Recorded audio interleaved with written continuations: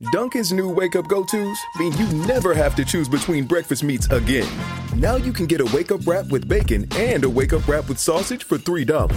That's savory and sweet, crispy and spicy. It's everything you love about breakfast for $3. Wake up your day with new wake-up go-tos. Get 2 egg and cheese wraps for $2 or mix and match your favorite meats with 2 bacon, ham, sausage, or turkey sausage wraps for $3. America runs on Dunkin'. Participation may vary. Exclusions apply. Limited time offer. Welcome, listener. How are you? We're glad you're doing well, and welcome back to another very exciting episode of Aaron's Opinion, the podcast for blind people, where we talk about critical issues in the blindness community. Aaron's Opinion can be heard almost everywhere you get a podcast, such as Apple, Spreaker, Spotify, Google, you name it, we're probably there. Follow us on Twitter, follow us on Facebook, follow us on YouTube. Even you might want to be a patron on Patreon. By the way, just thought I should mention, haven't said it in a while, that this material is copywritten by Aaron Richmond and Aaron's Opinion under United States law. Thank you. All right, let's get into our guest today. We are joined by someone who has a very easy name for me to pronounce, obviously, Mathias. He's from Italy. He's had a really interesting life. And listeners, he's not blind, but we're still glad he's here because he's done a lot to help blind people, and he has an interesting life story. First, where are you from in Italy, by the way? Hello, everyone. Thank you very much for having me on the show, Aaron. I really am excited about this, so I'm really happy. Right now, I'm in Italy. I'm in Verona right now. Verona. Verona. It's okay. That's very interesting because one of my fascinations in life is languages, and although I do not speak Italian, I do speak French. And a couple years ago, I was in France. And my parents and I, we were living or staying in the city of Nice, formerly known as Nisa. And yes. one day we took a trip to Ventimiglia. And Yes. Ventimiglia is a very nice city because I was able to speak French there. So I really enjoyed it. So I have been to Italy one day. Most fascinating for me, though, can you speak the ancient language of your city? Every city in Italy has their own language. Can you speak the Verona language? Right. Well, first of all, I'm in Verona now, and I lived in Verona many years. Actually, as we will speak later on, I nowadays live and work in London, UK. But I've been spending a lot of time here in Verona, about 10 years, let's say between 2000 2010, roughly. But I'm originally from Genoa, which is the main city of the region where Ventimiglia belongs. So is the city of Christopher Columbus, the guy who apparently accidentally hit the United States of America looking for Indians. So so accidentally. So actually, my native city is Genoa, and my language is the Genovese, which is kind of a language, not only a dialect, so it's fairly complicated.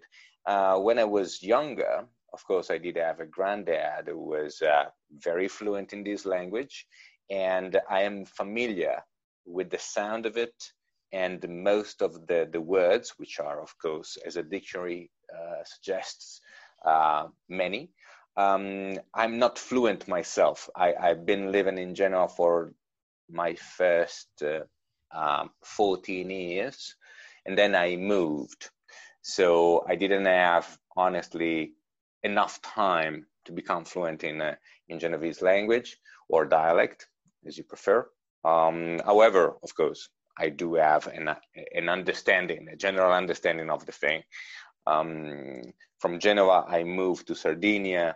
From Sardinia, I moved back to Genoa, then to Rome, and then I started to work around Italy for several years, and I touched base in Verona, but actually in the countryside, going towards Venice, and I lived in here for about 10 years, and then I moved eventually to London. in 2012 for the Olympics. So that's the very long story, very, very short. Okay. Excellent. I'm fascinated by the linguistic diversity of Italy. France used to be the same way. Each city had their own language. Can you say one sentence in Genovese? Well, I can make you the sound of it, which is a bit like, perché mi piacerebbe tanto parlare così. You have this kind of sound. You have this kind of sound. This kind of sound, this waving sound, is very much like Genoa. I see. Okay, so so it's similar to Italian. It's some similarities with Italian, but still some differences. Oh yes, that is, is not an incomprehensible language. I see. It is a heavy variation on French. Mm-hmm. So there are many things we recall French. It's right. kind of a bridge between the two. Oh, that's in a way. Cool. That's really fast. Wonderful. Well, good. So once you started working in London, what types of activities did you start to do? And at some point, you went to school to be some sort of a soft tissue therapist at some point. That's right. That's right. So the story goes that for many years in Italy, I've been in a department store, very large department store, and I covered different positions, and I was managing stock and people and activities. When I arrived to London, I reset the table, so I started from scratch. And I met my future wife, and I decided that it was about time to learn new skills. I always did have a thing about movement, so I always loved very much activities such as, for instance, martial arts. I've been a practitioner for many years. So I said, well, one of the things that I always wanted to do, it was to be a masseur, so a massage therapist. So I discovered that London is a fantastic studying city, a kind of college, open air college. So I found a very serious course, very long, rather expensive, as all these things turn out to be.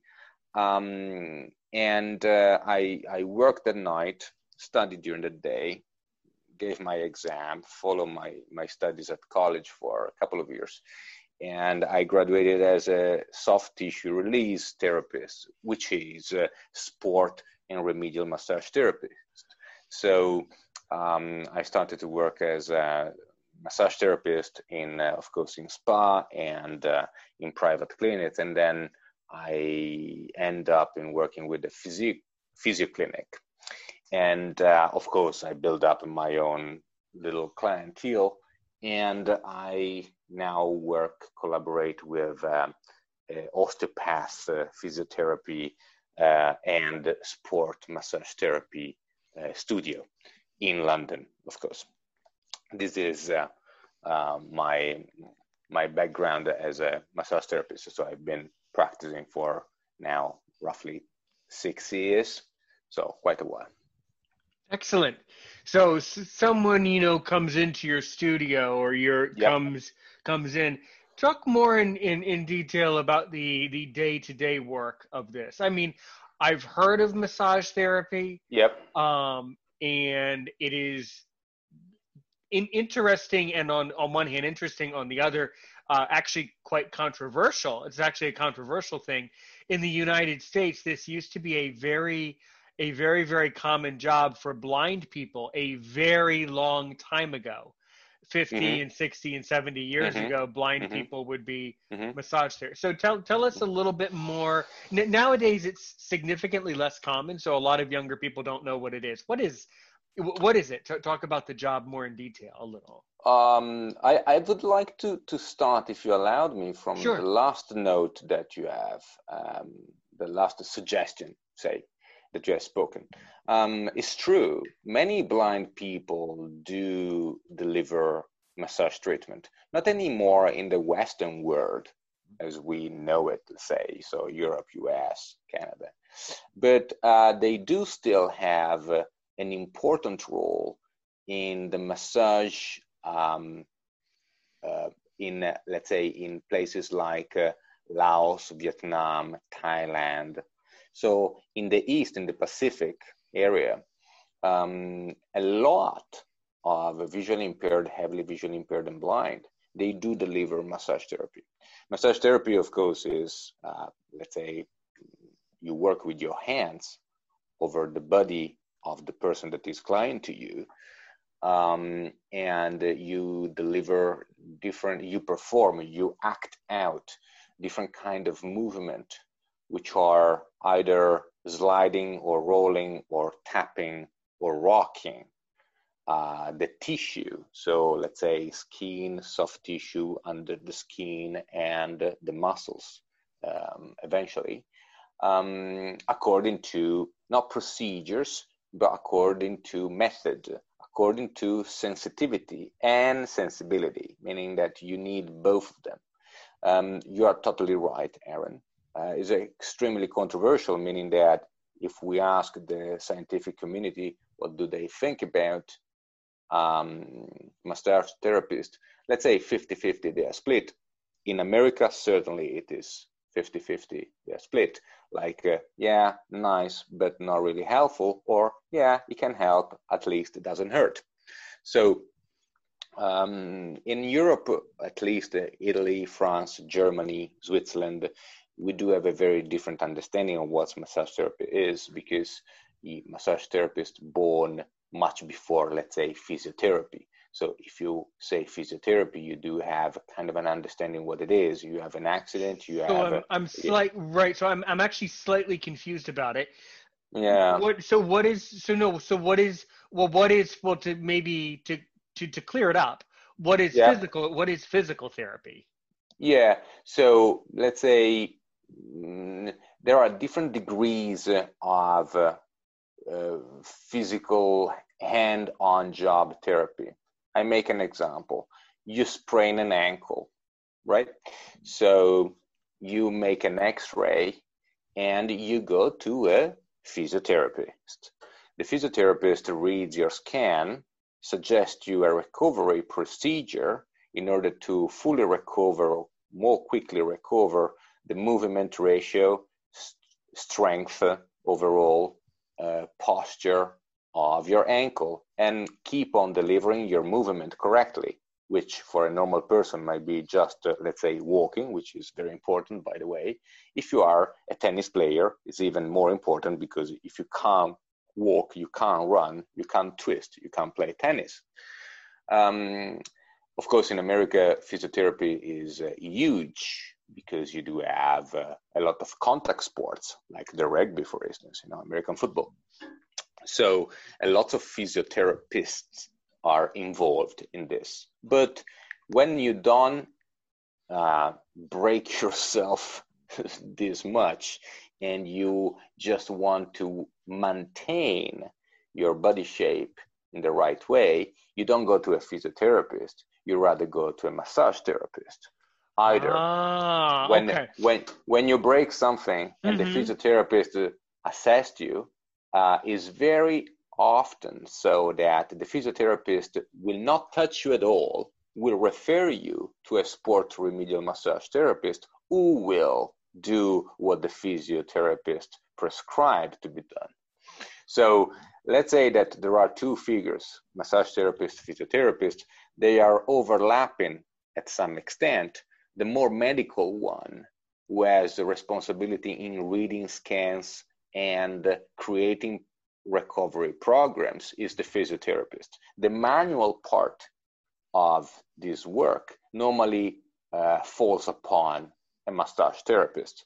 Then the massage therapist can deliver, of course, on his own, on their own, on her own, according to what it is: stress, you can't sleep, lower back pain, sciatic nerve, or you do have, clenching with your teeth during the night.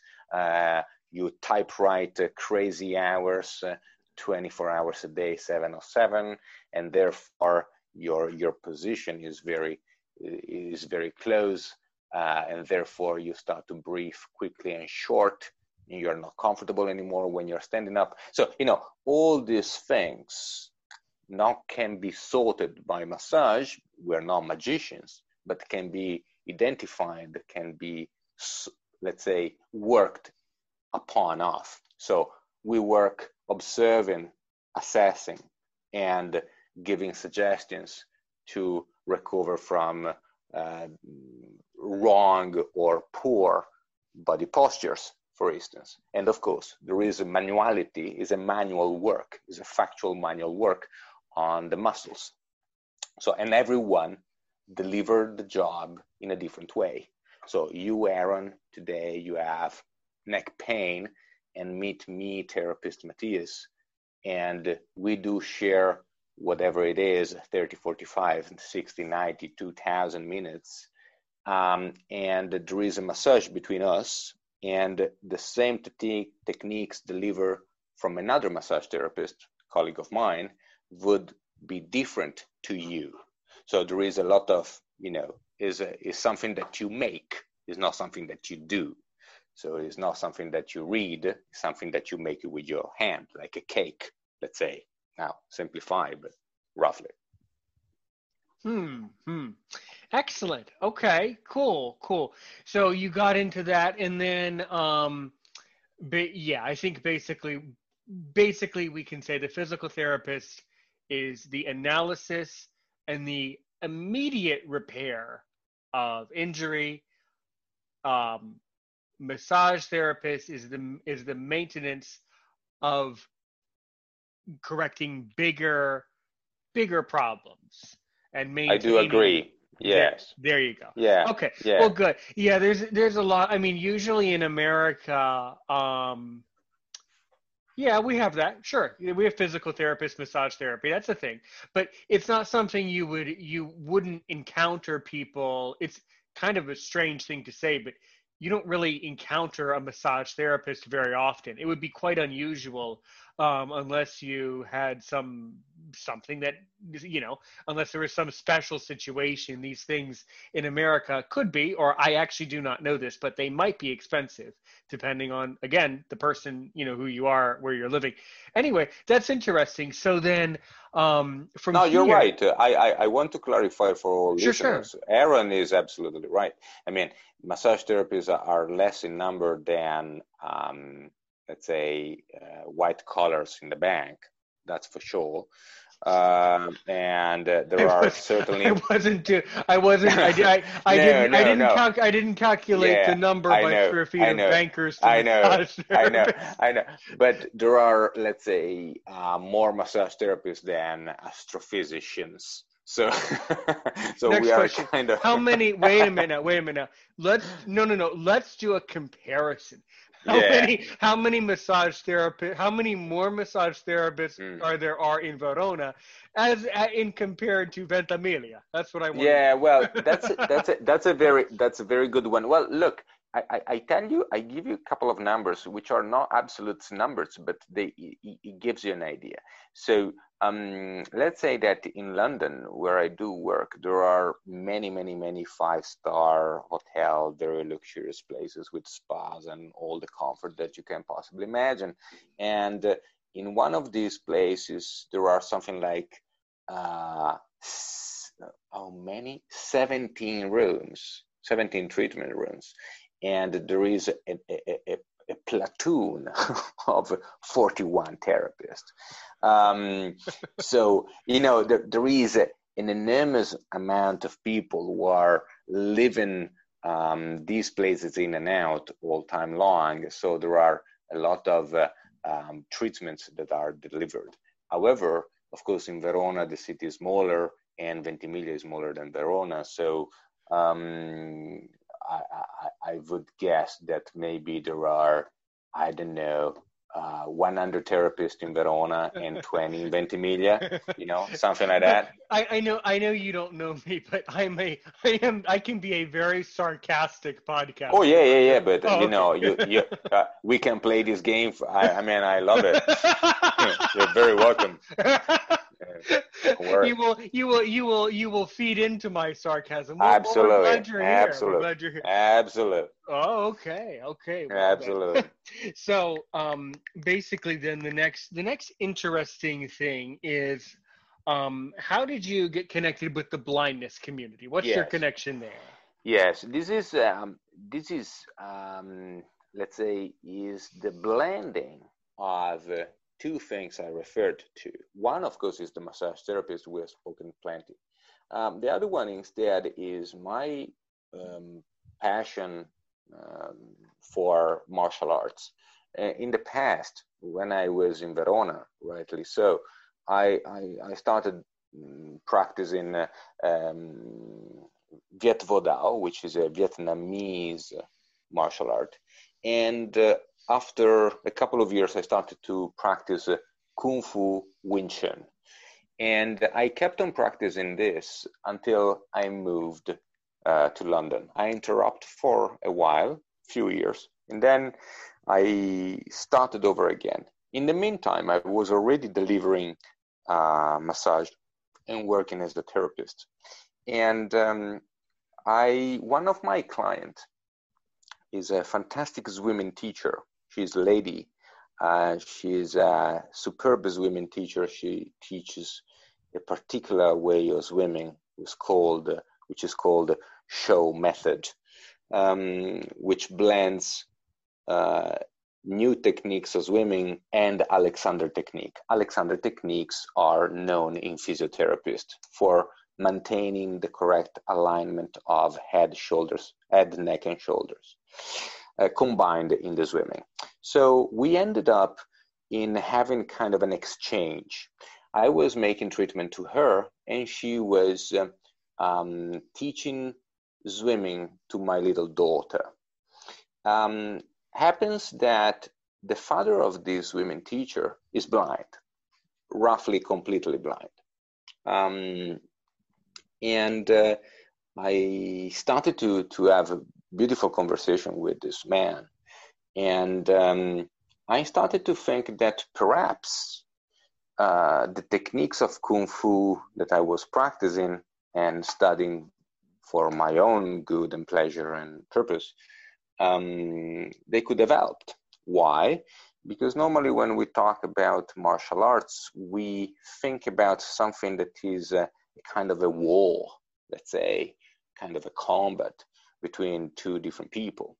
And there are a lot of punches and kicks and whatever Kung Fu Panda moves, flying things and throwing objects and swords and all kind of weapons. But the kind of style that I do is very, very, very tactile, is very, very close up, and is very, very based upon significant amount of sensitivity on the forearms, arms, posture balance. So you are constantly in contact with the, let's say, other person rather than opponent. So I wanted to understand if my intuition was correct. And I asked this father if he was interested to do something. He happened then to refer me to a good friend of his, Peter. And Peter was very happy to give it a go. And so something like 2 years ago, I started to go to Peter and meet Peter very, very with consistency. I mean, let's say once a week. And we started to train something that I was making up, because the thing that there is a discipline already there, it doesn't mean that it's applicable to blind people. And the thing that is made for self-defense or full contact, it doesn't mean that serves the purpose that I was having in mind. And the idea that I did have in mind, and I did want to verify through the help that Peter was giving me his time, he was, well, maybe I can create a discipline which allows people to have more confidence in our on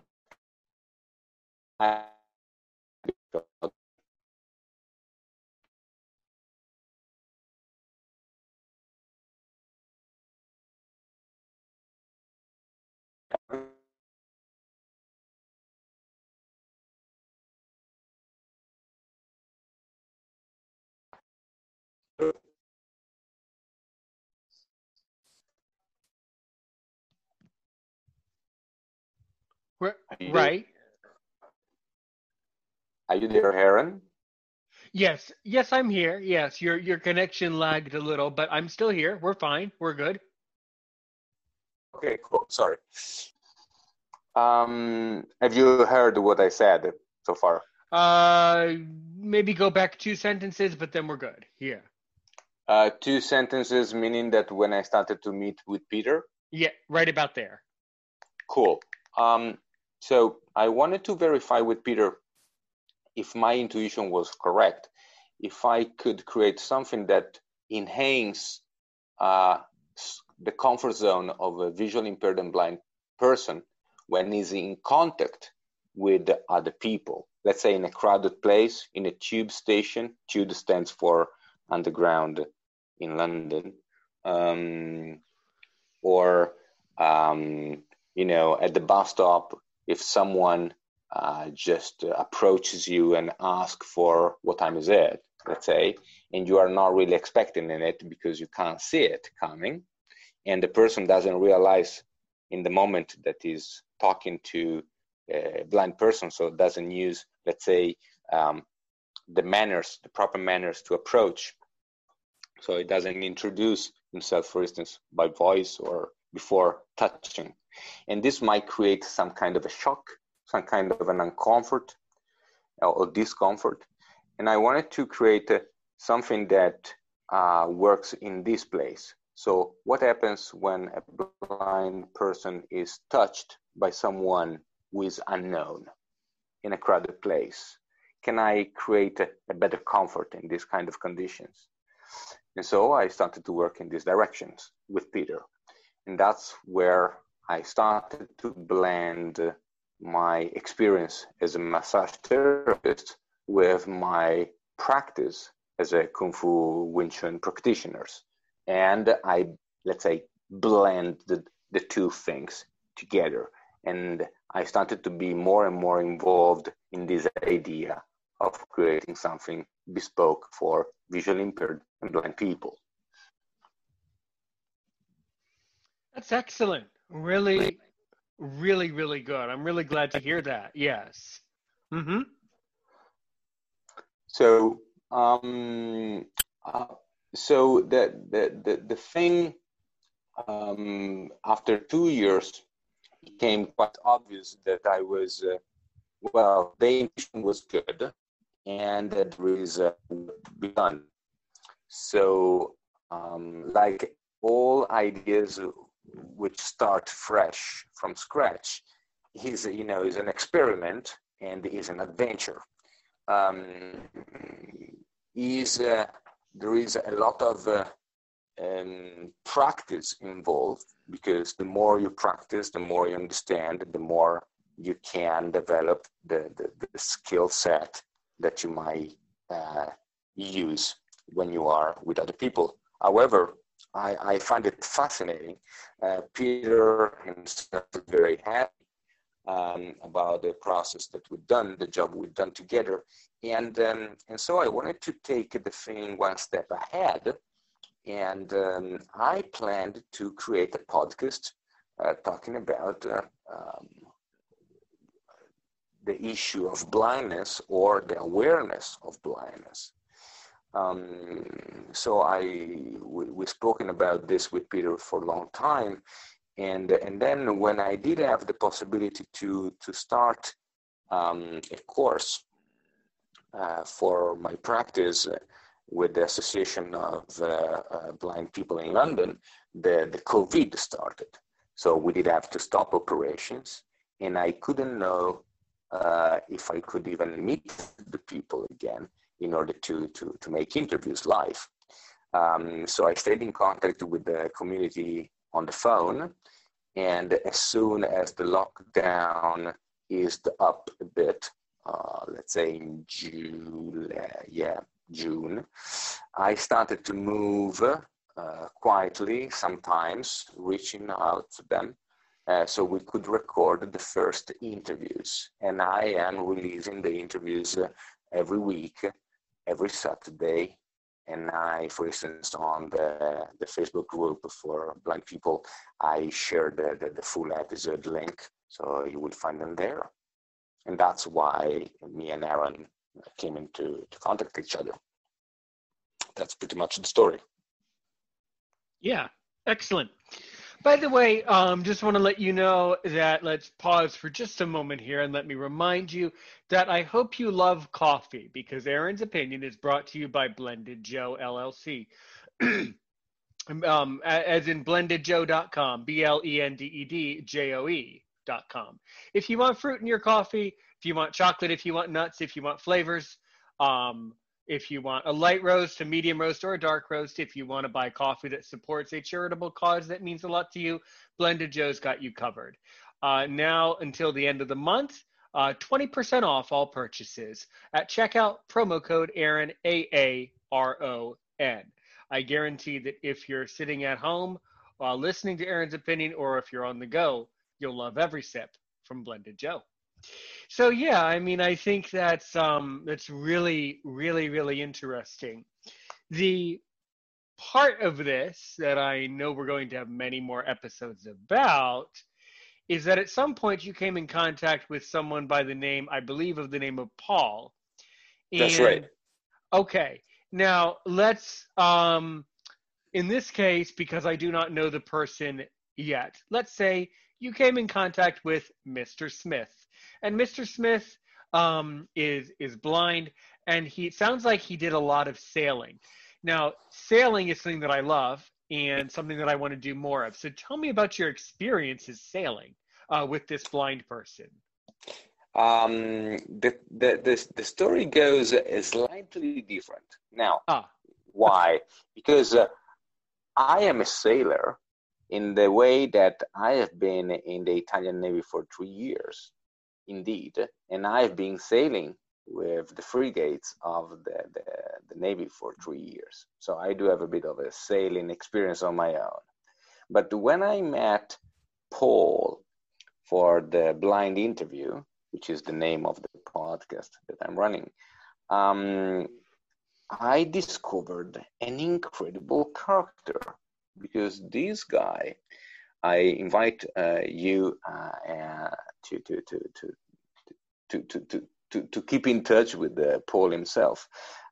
These guys have been around sailing, but not only, because the guy has been traveling pretty much all over the world, over and over and over again.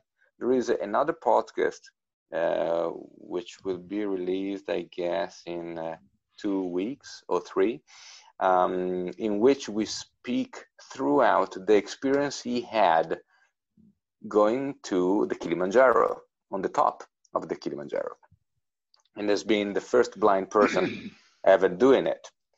So yeah, quite an interesting guy.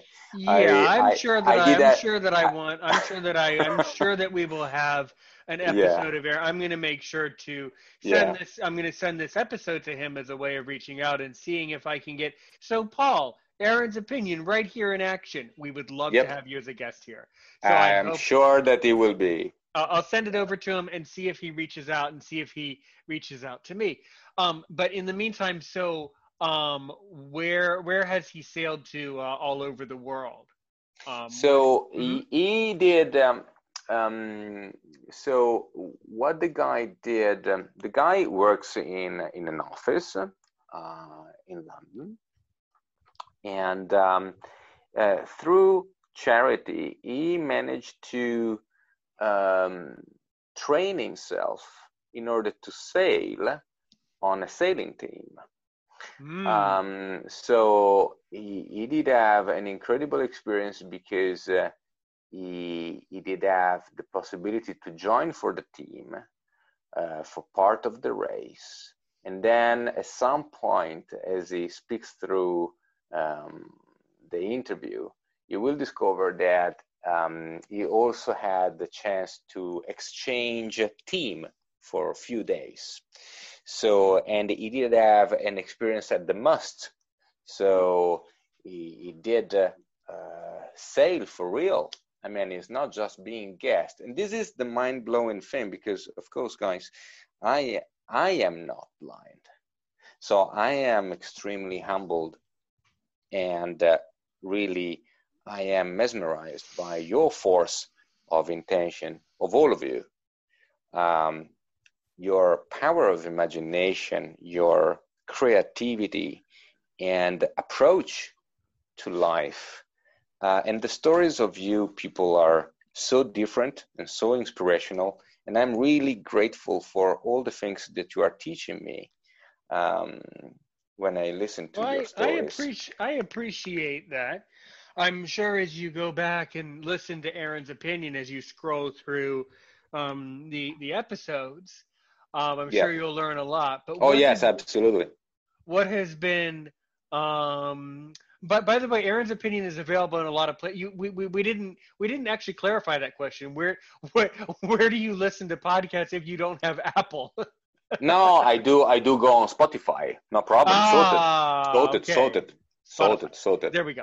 Well, when you go back and you listen to Aaron's opinion, I'm sure you may learn a lot. But what has been the most unexpected lesson that you've learned from interviewing blind people? Well, one of the things that I am extremely fascinated by, and because of this discipline, this martial attitude project that I'm running, is the connection between blindness and space awareness. So now, can you go into more details about what does that mean to a blind person? Talk about it. Exactly. Yeah, this is the good question. This is a very good question, Aaron. And I'm trying, let's say, to make myself a picture of what this exactly means. Because as a sighted person, fully sighted person, I do have a perception of what space is around myself because I can see it. Now, if I take off sight, or and I never had sight, let's say, so I'm fully blind from birth, I don't have the same understanding of space. I mean, this is undeniable. However, many of the activities, for instance, we're talking about pole, going out and sailing, or reaching for the top of Kilimanjaro, does involve a lot of physical space. So, and if a blind person go from Manhattan to Jersey, say, we have a public transport, I don't know, it does takes a lot of courage, a lot of drive, a lot of intention, a lot of vision, if you allowed me to use this word. Of course. Because you have a perception of the space around you. And I find this extremely fascinating because there is, let's say, a skill set which is hidden in all of us, but blind people kind of rise from need, from inside, to manifest this power, let's say this superpower of moving into space, even if you don't see the space you are moving in. Now, we know that different blind people, they do relate to space differently. Some, they move better, faster, more comfortably. Some do not, or do less. But this is what I'm trying to investigate more and more throughout the interviews. But as you ask me, what's the most incredible thing, is really the willingness to go beyond. Even in the Facebook group, in which I shared my episodes, or I read your. In which I would be. In which, by the way, if is it the same group that I'm in? Yep. Oh, must be. That's right. Okay. Yeah. Okay. Yes, it is. It is. Mm-hmm. I read at time to time the comments and the threads of conversations between other people, and some are, they turn blind from, I don't want to say from one day to another, but yes, that's happened too. And there is so much discomfort, there is so much difficulty. It is so difficult, it is so unfair, so complex to handle.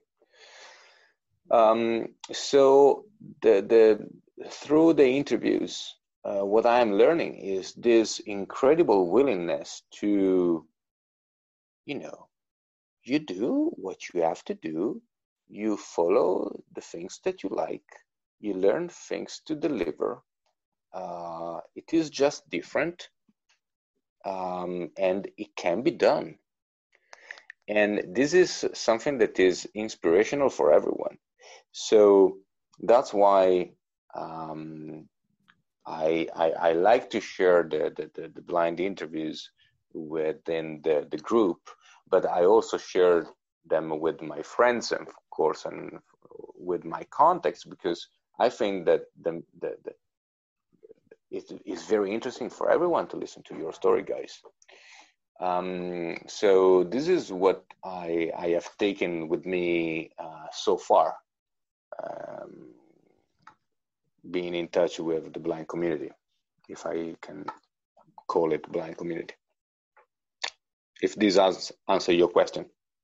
It certainly does, and that's all very interesting.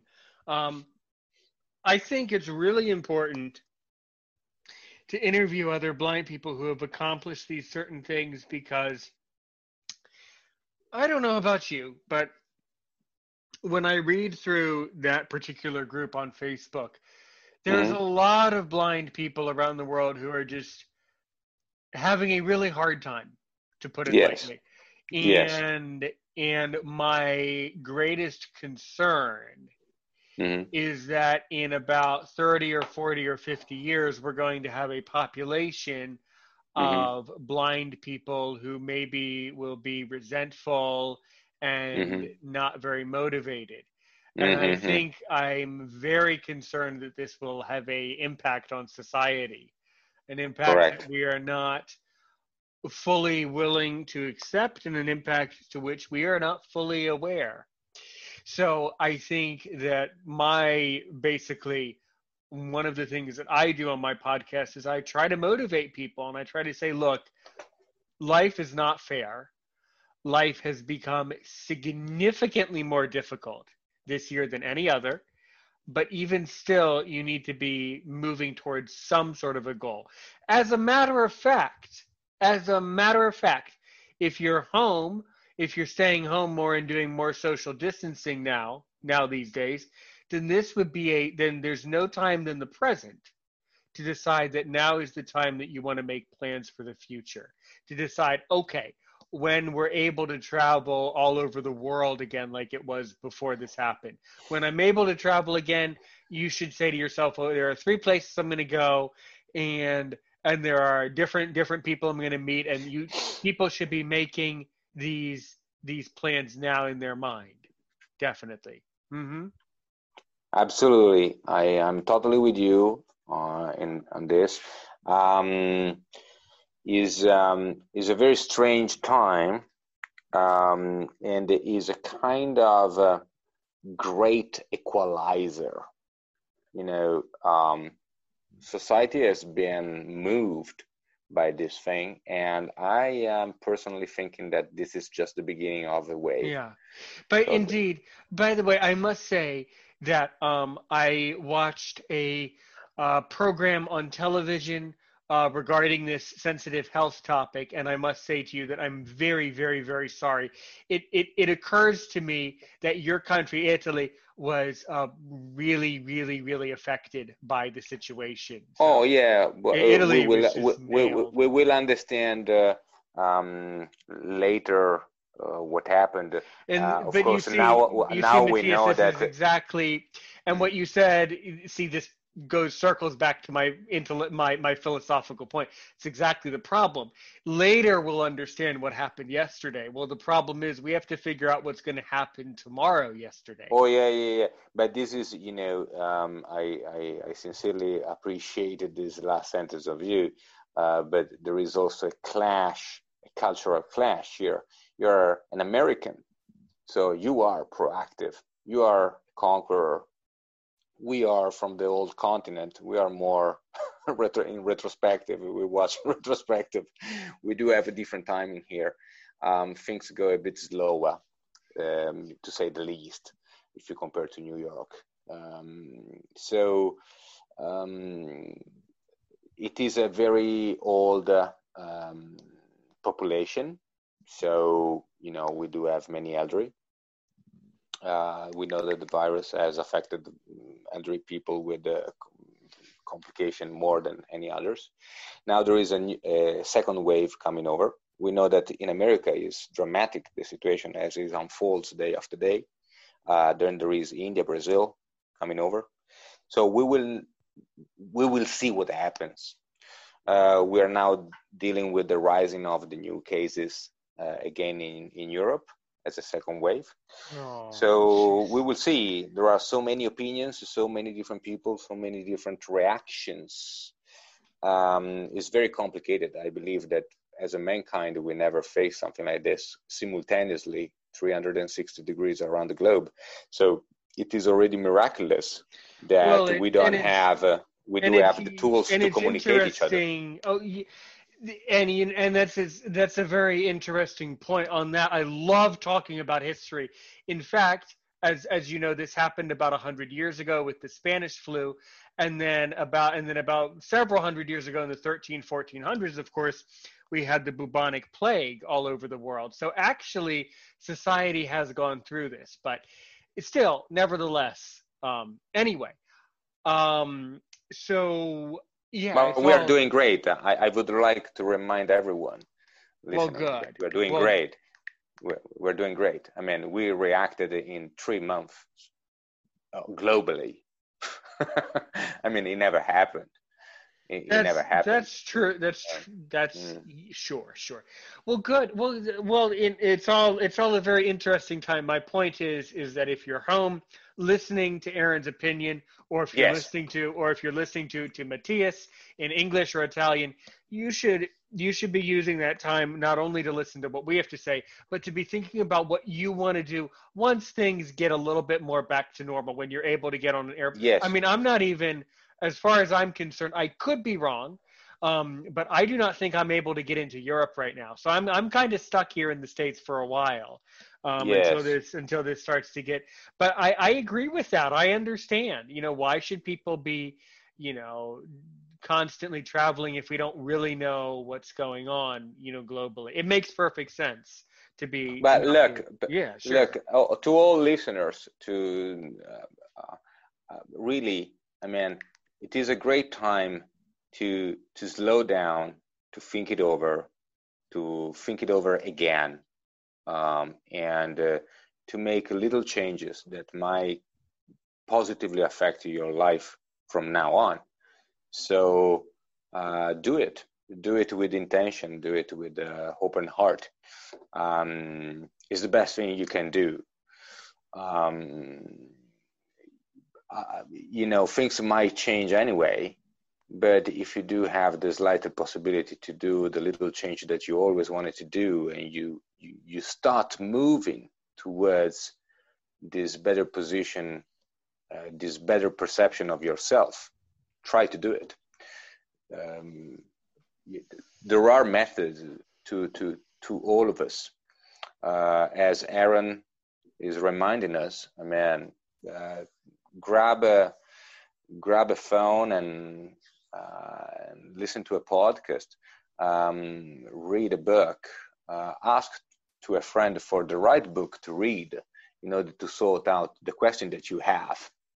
You start from there, one piece at a time, one day at a time. Is the best thing we can do. This is my little opinion about this period, which is indeed very complicated. True. When you were serving in the Italian Navy, what was the longest distance you traveled on a ship? Or the furthest. Yeah. Most kilometers. Well, Italy, I did have several times I encountered the Fifth Fleet of United States of America, which is the one cruising in the Mediterranean. So we worked together several times in drills. So I was sailing all across Mediterranean and the northern coast of Africa and the Northern Sea. So these are the things that I have done. So I've seen many places in Europe and over Europe, because Africa is not belonging, let's say, politically to Europe, but geographically, yes, indeed. So those has been my 3 years in the Navy. Have been fascinating. Yeah, the longest distance is not really a distance, is the time on water, let's say, sailing without touching land, without landing, harboring, which was roughly a month. And I can promise that if you're not used to it, after a couple of weeks, you start to say, well, there's something odd. I want to go for a coffee somewhere, and you cannot because you are just to keep on sailing. So my respect, my profound respect to whole merchant sailors. No, the one of the ferries, the one of the cargo sailors. Yeah. Those guys, they spend. I've spoken to many of them, actually. There's some of those people have stayed on the water for over a year. I mean, it's ridiculous. Yeah. It sounds fun. Actually, the funny thing is, if I was sighted, that would be the job I would want. That sounds like the funnest job. You get to just stay on ships and travel the whole world. Like that sounds awesome. Gotta tell you. Yeah. Some of it is fun. Right. Yeah. And some of it is probably not fun. Yeah. Well, it is true for everyone. I mean, even if you have the most wonderful job, I don't know, if you like to be a broker, I guess it's wonderful, but the commute to Manhattan, it might be horrible. So then I guess it's better to stay on a ship for a couple of years than it would be to be a broker in Manhattan. Yeah, right? yeah, maybe, it depends. Who knows? Who knows? I see. Well, now how did you, I mean, apart from, you met a lot of blind people, but what really propelled you into podcasting? What really got you into it? Honestly, there are two answers.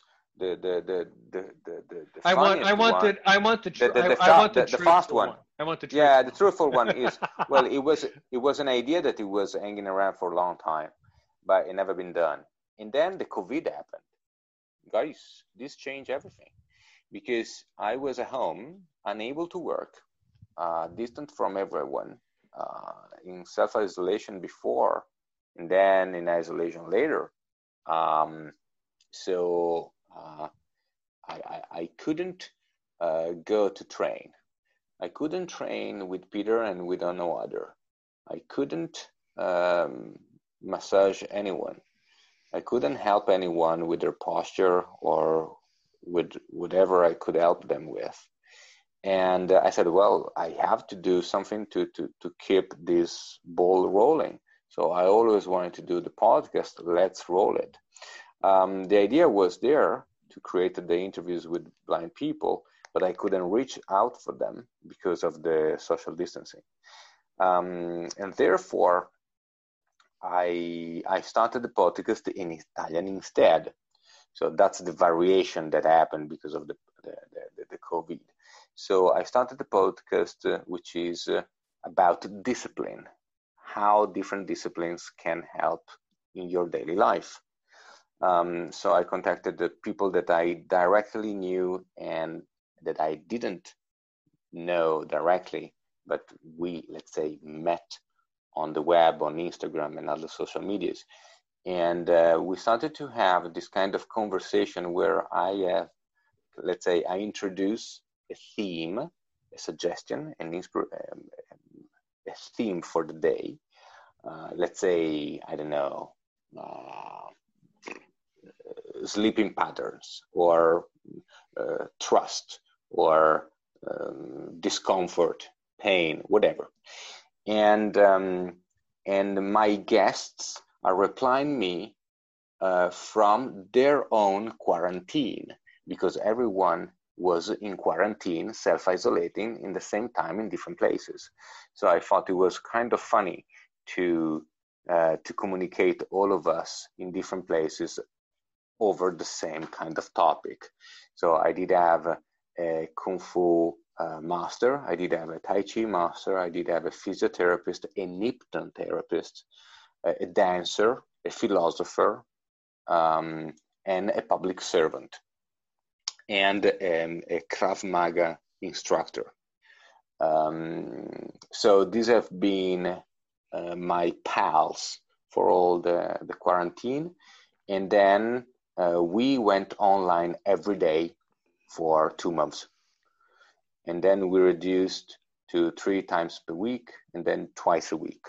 And now I run the podcast once a week, with the 3 of them 1 week and the other 3 of them another week.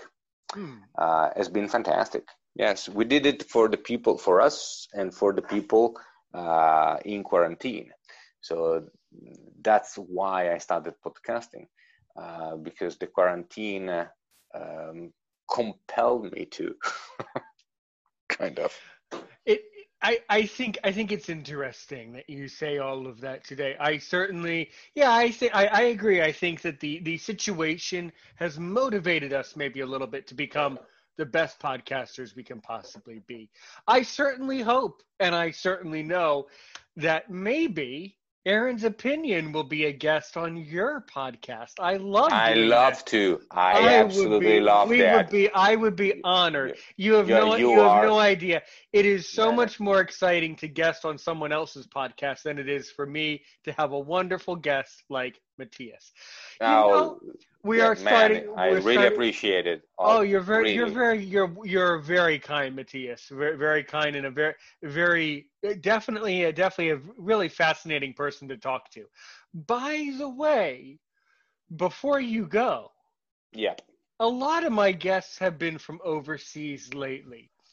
And every single time, every single episode, we end a podcast a very special way. Do you know how I end it? No. Not yet. Oh, good. You're about to find out.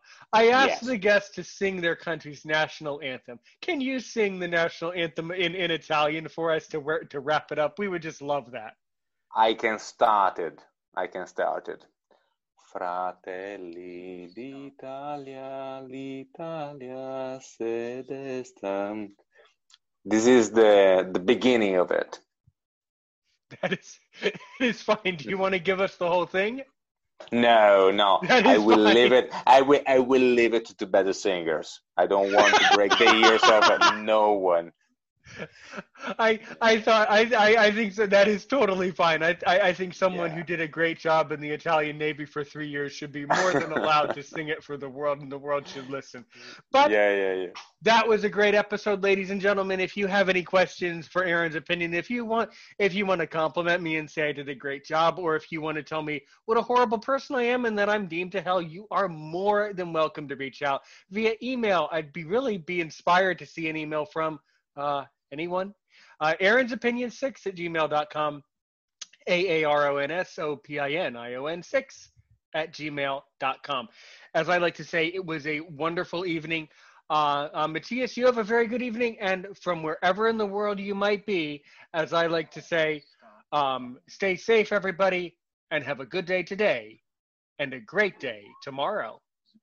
You can help end child hunger in America with No Kid Hungry. Just $1 can connect a child with up to 10 meals. Go to cfcgiving.opm.gov and donate to No Kid Hungry by searching 11158. Come stay and play at Live Casino and Hotel. Welcome to one of the biggest casinos in the country with luxurious, clean rooms, upscale dining, and the grandest payouts.